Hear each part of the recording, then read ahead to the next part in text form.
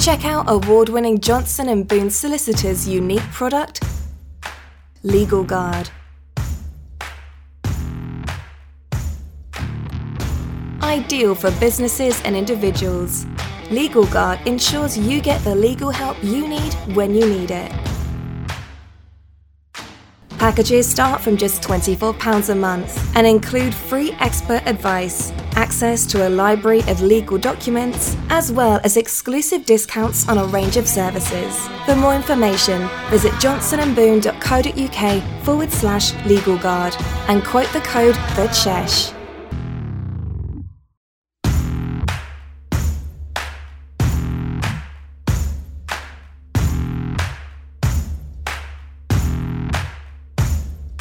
You're listening to Johnson & Boone Solicitors podcast exclusively on the Pod Station.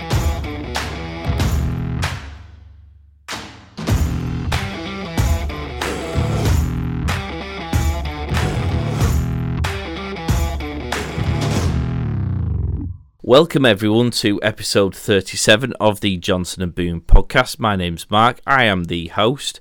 Joining me this week is Rob, who's had a week off, which is outrageous, from podcasting anyway. I know he's been working nice and hard. You seem to have a new haircut as well, Rob. What's with the sexy side parting? You look very dapper. No, it's more a case of if I don't do that, I can't see anymore, Mark. So it's very much waiting for the barbers to open. Yes, we've been told by the Prime Minister that there is a way out of this shenanigans, and I think it's safe to say that all of us can't wait, not least because we all need a haircut desperately.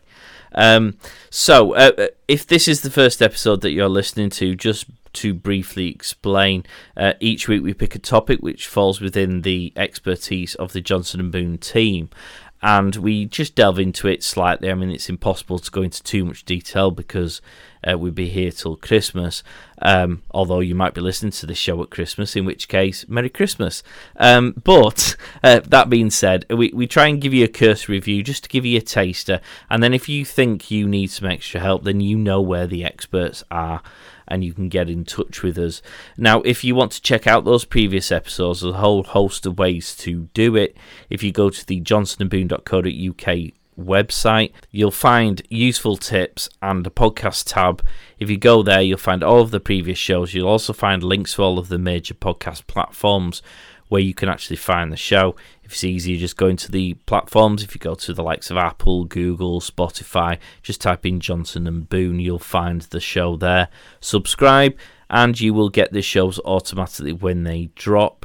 It'd also be handy if you give us a 5-star review if you enjoy the show and you found it useful, so that ultimately other people might be able to find us too.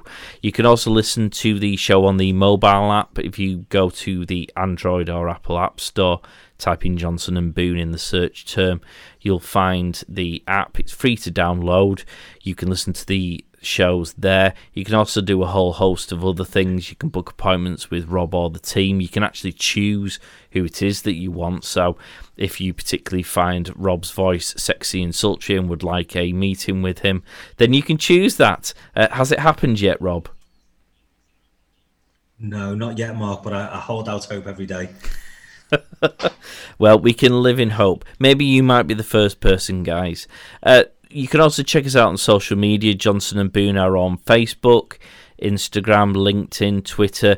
You can also listen to the show on YouTube. We haven't dared to go down the video in the show route, but we are very much doing the audio version, so you can listen to it if that is your preferred way of consuming this sort of stuff. So yeah, if you want to check us out on social media, that's always good. There's loads of content that goes on there as well.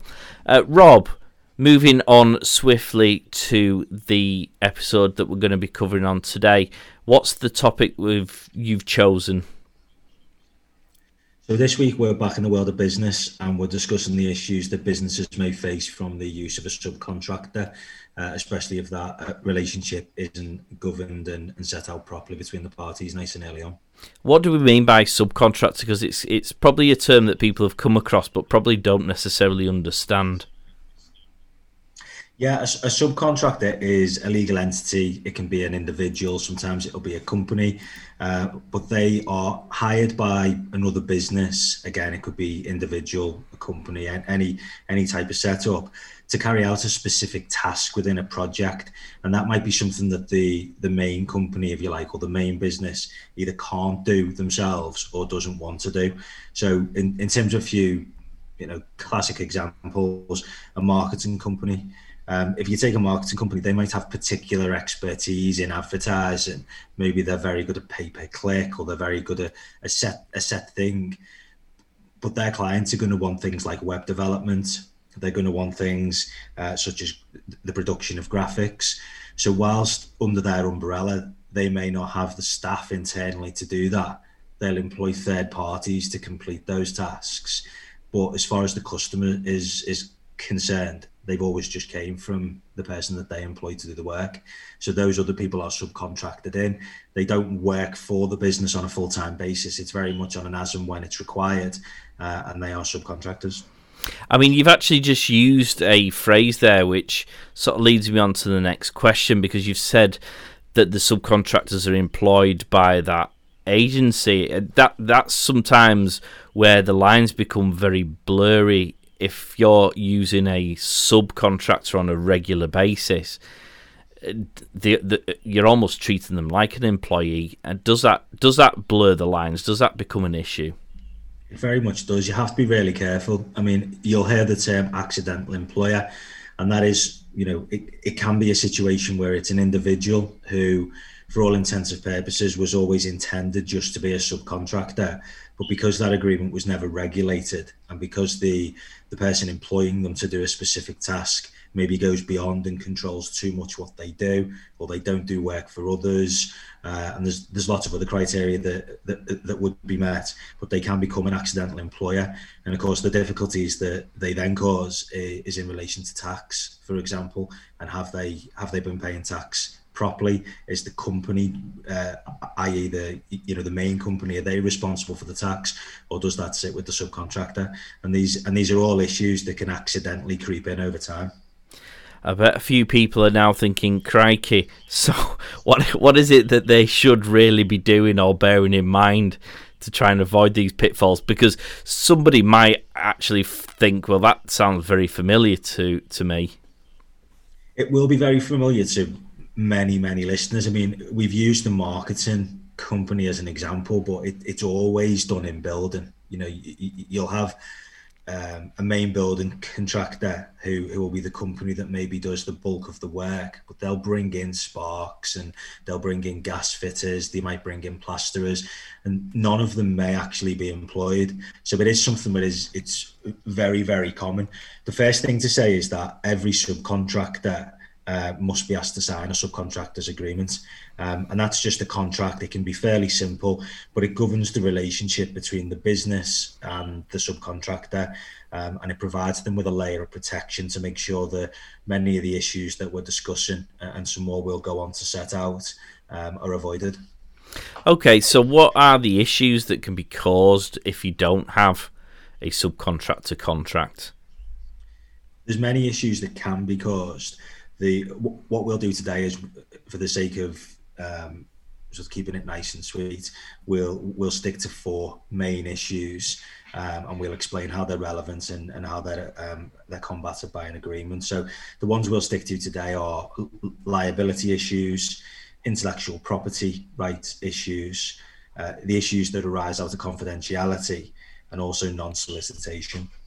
All right, so let's start with liability. This is one that I was very familiar with when I first started my career, and I was dealing with personal injury claims, and you were trying to establish, for example, there was an accident at work or something like that, and you were trying to establish who was at fault for that. And this is certainly where subcontractors came in, because there was quite often an argument with the employers that it was the subcontractor's fault, but then it was like, well, are they your employers by virtue of the nature of the relation? It became very, very complicated very quickly, suffice to say.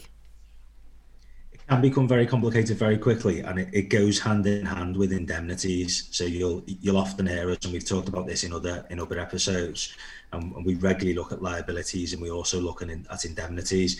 This is one of those areas that is wide open in terms of it being contested later on if it isn't set out in a contract.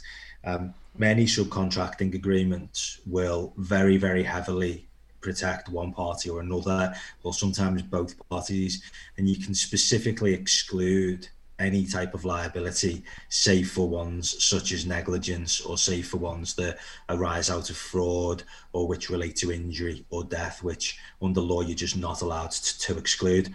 But commonly there'll be a restriction in there, for example, that no matter what happens, neither party would have to account to each other for profits. Now, that might not be what somebody wants to do. So one of the things that we're talking about here is the agreement that should be put in place. But equally, this advice goes for people who are asked to sign an agreement to make sure that that agreement is fully understood by them and it isn't overly one-sided. The difficulty with this is that we'll call them the main company and we'll call them the subcontractor, so as we don't have to flip backwards and forwards. The main company have a contractual relationship with their customer. So if something goes wrong that the subcontractor has done, depending upon how risky that is and how high value that is, they might have a massive problem with their client that they might have to account for. So if they do something that causes their client a significant loss and there isn't something within their contractual relationship that limits that, the main business is in trouble. And unless they have something in place whereby they can bring in the subcontractor and seek an indemnity from them, that is problematic. From the subcontractor's point of view, do they want to be on the hook for stuff, or should they be limiting their liability? And are the parties happy with liability being limited? So this should be an open discussion very, very early on in the relationship. And often there'll be situations where two parties just won't work together for that reason, because they have completely mismatched expectations in terms of what they require from each other. But if it isn't set out, what will happen is the parties will end up in a dispute later on, and the company will very much be in the middle, because the customer will quite rightly blame the company, and the company will blame a third party who there is no contractual relationship between them and the customer, who's the end user. We often say that quite often with these sorts of relationships, and it boils back down to the directors and the partnerships, people are always happy to get into bed with one another because they assume it will be rosy and sunny forever, and it's only when there's a problem that arises that you wish you'd put these sorts of things in place. It is, and it's something that if it's dealt with nice and easy, these things are done regularly because they work well, and it stops people from having to have copious amounts of staff for things that might only arise every now and again. We'll go back to the marketing example. If a marketing company's main bag is AdWords, for example, why would they have a graphic designer sitting in the corner for once a year when somebody wants a graphic doing? But at the same time, it's greatly risky for them to send that customer away to a different marketing agency for them to get a graphic done, because they might not see them back. So the way that that's combated is that they will get it done for them. Now, it's a basic example, what really could go wrong when it comes to the liability off the back of a graphic. But if you flip that over and you put that into maybe an IT setting where there could be a massive loss of data, or you put it into a building setting where something could be structurally incorrect, it's a much, much bigger issue. Now, that doesn't mean by any stretch of the imagination that the marketing company doesn't need a contract in place, because they will have other issues, one of which we'll go on to discuss next. But these are all issues that people don't think about. They focus on what commercially works well for the business, as they should, but there can be a real reality check later on when things go wrong. Now, the second one, intellectual property. Now, this is an interesting one. It extends beyond the example I'm just about to give, but for me personally, there's quite a number of occasions when I'm asked to do things on a white label basis, as effectively a subcontractor, and it would be lovely, because obviously everything I do always looks amazing. It would be lovely to be able to tell the world this amazing work I've done, but common sense and I suppose my moral compass as a business owner tends to lead me to believe that I can't really do that, because it's not for me to do that, because I was hired specifically to be the superhero in the background that remains masked and unknown to the world. But it doesn't always work like that, does it? It doesn't. So what people don't understand is, firstly, this is a vastly complicated area that we couldn't possibly explain the intricacies of in this show. But the general rule is that the creator of the work is the first owner of any IP rights that it has. If that is to be changed, then it needs to be verified by contract, really, to save people from getting into an argument about it. So just because I might instruct you and I might pay you to do something for me, that doesn't necessarily mean that I own the rights in that. They can still be yours.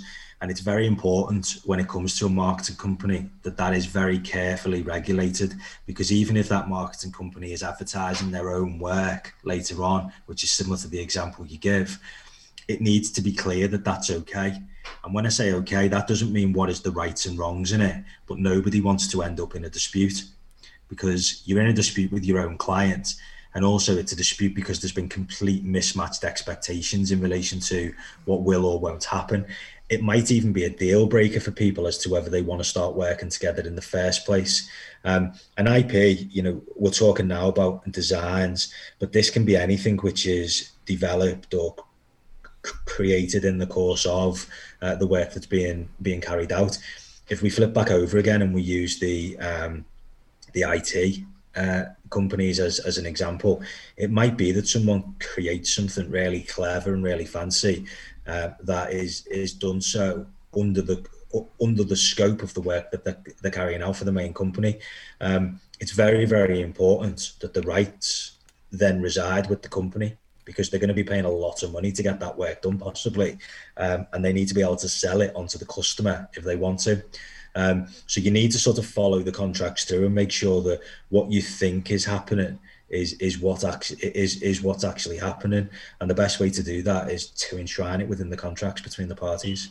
The last thing in the world you want is the next Dyson vacuum cleaner, only to find that actually you don't own the IP rights to the vacuum cleaner.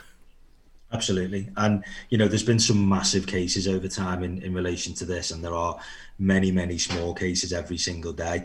As I say, it's a very complicated area, but it is something that people need to bear in mind when they're putting these things in place, regardless really as to the type of business that you are.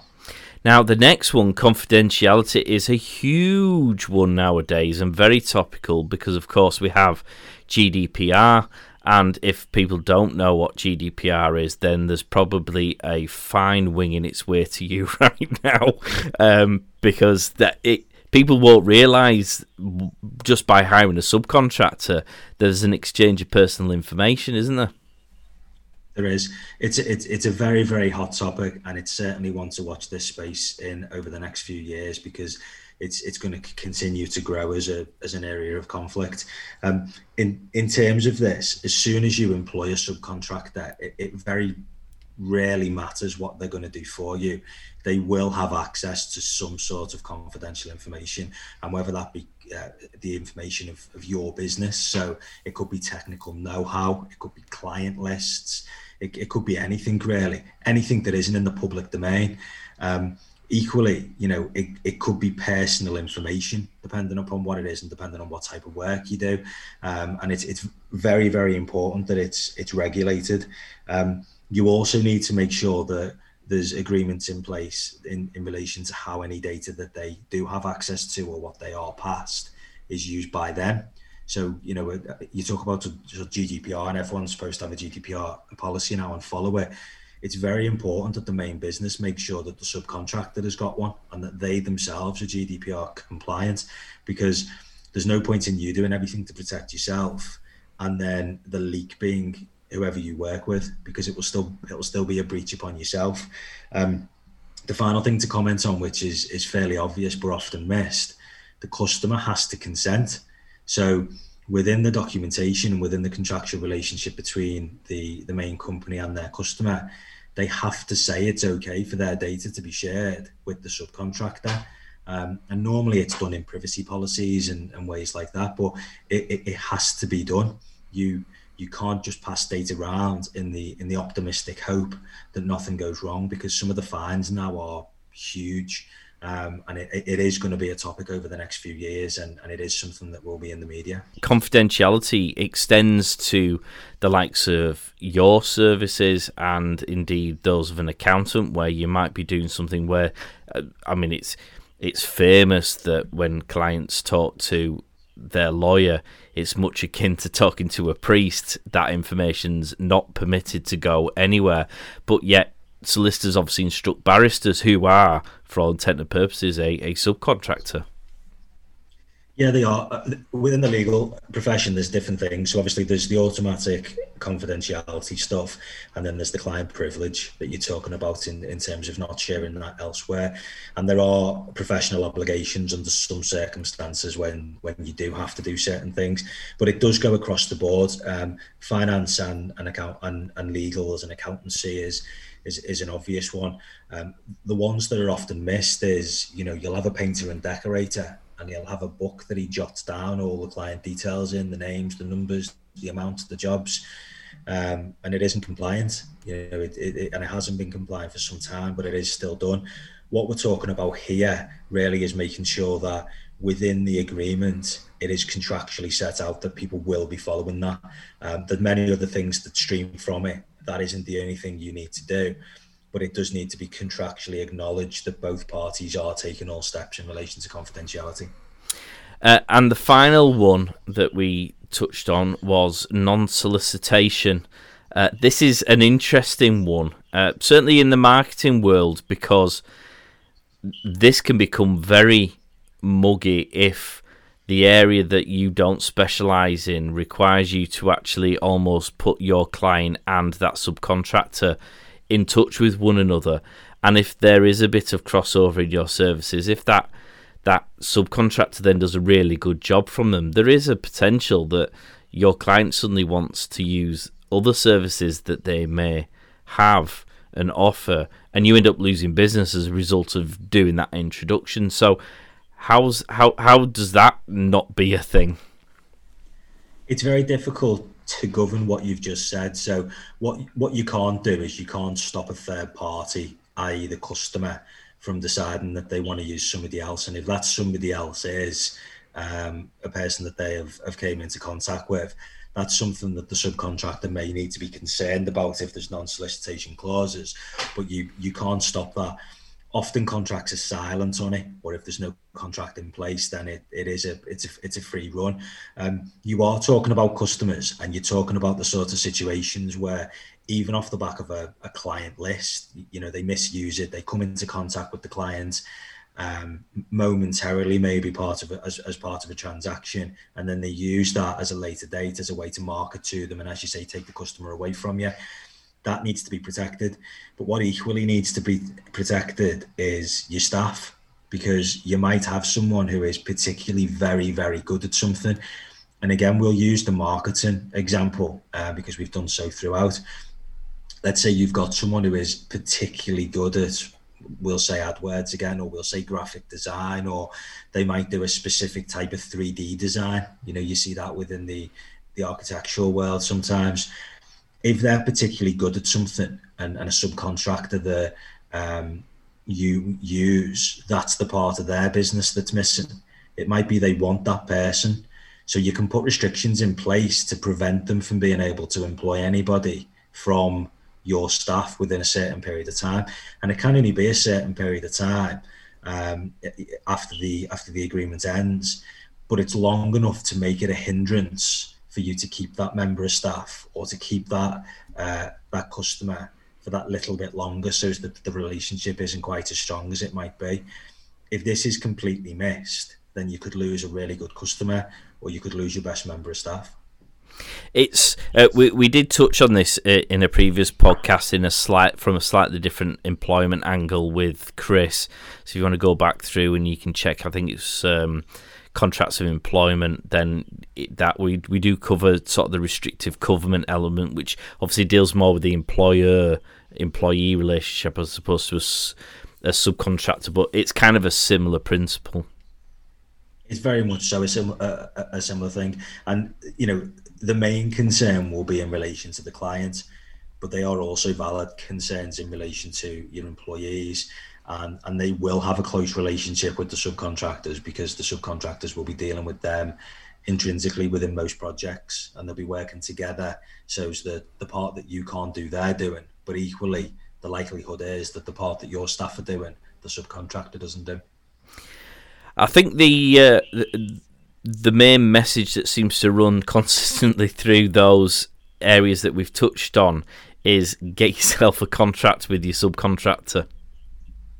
It is. I mean, as we've said, these arrangements work very well. That's why they are used by millions of businesses across the country, have been for a very long period of time and will be for a very long period of time.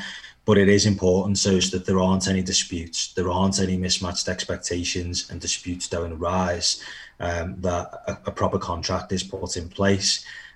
It's both parties have had advice on it. It all sounds very formal, but it can be done very quickly, and it protects everyone and stops a dispute later on, which, as we've said here, you could either lose a client or you could spend a fortune having a legal battle. We've said that getting one of these contracts at the outset is the ideal situation. If people have already got existing relationships and have been doing it for days, weeks, months, years already, is it too late to get a contract in place? Is there a danger to them introducing this at this stage? I don't think there is a danger in introducing it late, because if you're still working with someone, you probably still get on. You probably also want to protect each other's interests, and these contracts aren't one-sided. They are to protect both parties' interests, and they will just regulate what has been going on for however long it's been going on for. The contract doesn't change how you work, it just reflects how you work and makes sure that if there's any things that haven't been discussed previously, they are discussed. And it isn't too late. It's also it isn't something that is a huge time commitment for either party to do. It's something that is reasonably cost effective, and it's something that everyone should do. Is this one of these things that you could just Google and get for free, and it's perfect and it'll suit and all will be well forever? As we'll say on many occasions, there are things that you can do yourself. This is certainly something that you shouldn't. What people will do, and I have seen this before, is they will Google something and the title will look roughly what we've said today. And in the worst case of scenarios, it will be the wrong document from the wrong country. And all you're doing there is you're actually messing things up more than they need to be. Rather than have the wrong document, you're probably better having no document. But it's something that it needs to be professionally drafted, and it needs to be drafted in a way so that it's fairly bespoke to you. There's no point in the contract saying something that the parties aren't going to do or putting measures in place that the parties can't do. There's also no point in having a contract in place that no one understands, because you won't know whether it's been breached or not. And the first time you'll know is when you bring it to someone like myself to help you out when you think there's been a breach and we tell you it doesn't stand up. So it isn't one of those things that you should be trying yourself now. We both know a client who won't mind us saying that they provided you with a template terms when they set up and asked whether or not that was something suitable, and you quickly turned around and pointed out that it was actually not even in the UK jurisdiction that these terms applied. And I think that's a great example of finding something on the Tinterweb and just assuming it will suit because it looks all clever, because there's lots of paragraphs and numbers on next to the paragraphs. It is, and I think in that instance, the mistake was that it was something that was found. It looked about right, but it was from the wrong jurisdiction, and it was slightly the wrong document, and as a result, it didn't cover anything that business would have wanted them to. And I think in that instance, we were asked to go through and check that it was okay, and actually, it resulted in a complete rewrite because there was very little out of that agreement that actually needed to appear in the correct version. It was turned around reasonably quickly, and now they're using it well. So it is a painless exercise, but as you say, it is something that is easily mistaken.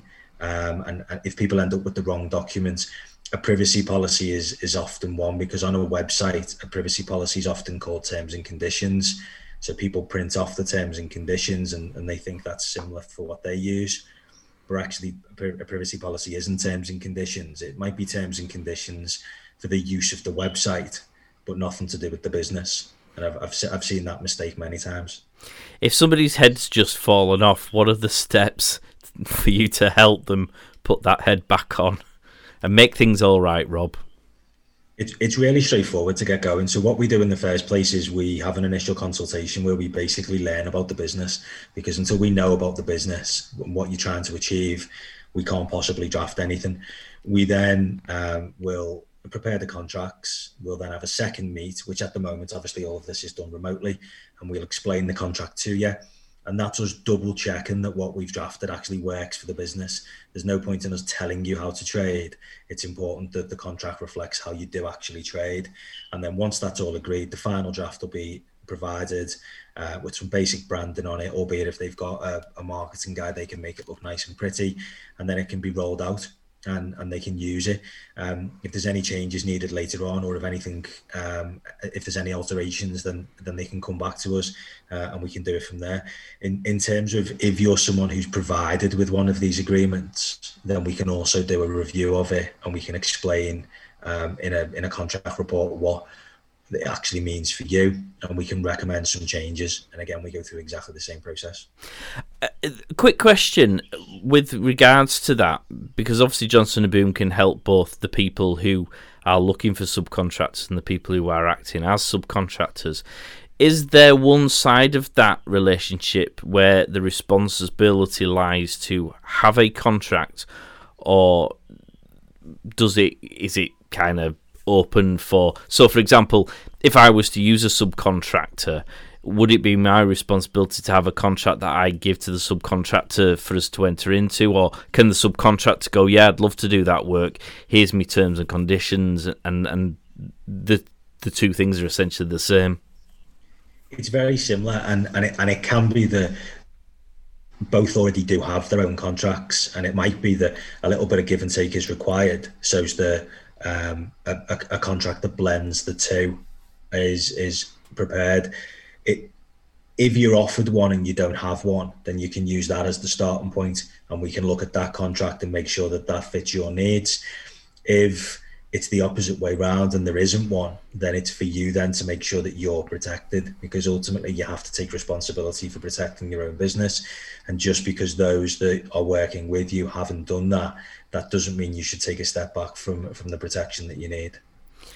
It's best for both to have a contract irrespective of what the relationship is, and then you're almost making a commercial decision, aren't you, really, to negotiate which terms or which part of each other's terms you use, but ultimately ending up with having a set of terms.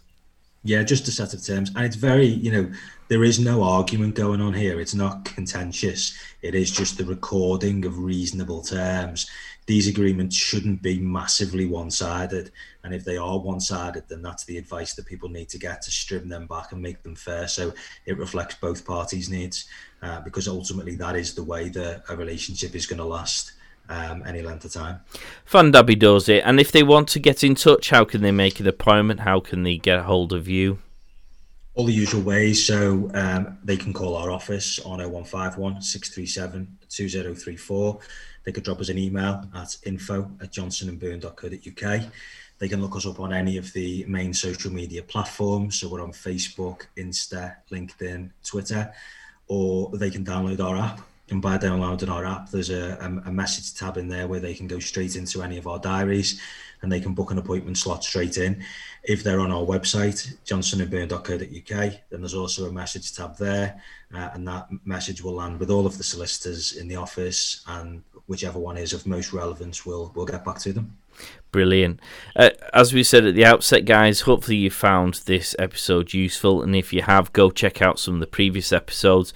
Give us a review on whichever platform you're using to listen to it. That'd be fantastic. You can also, if you go to the Johnson & Boone website, you can sign up for their mailing list, and actually the mailing list generally gives you all sorts of other tips and tricks and gives you some resource tools that you can work from. So there was a startup business booklet that you put together a while ago, which we're going to be making available again for people who want to sign up. You'll get weekly notifications that the podcasts are out. There's also going to be some articles that we're going to start publishing as well, which have got useful tips on all of the different services. So it's well worth checking that out as well, guys, because it's just the ability for you to access as much information, because forewarned is forearmed, as they say. Absolutely. Knowledge is power. Amen to that. So without further ado, thank you very much for listening. We hope you've enjoyed the show. Rob, thank you very much for that useful insight, and we will catch you all next time, guys. See you later. Thanks, guys. Bye now. Get social at Johnson & Boone on Instagram, Facebook and Twitter.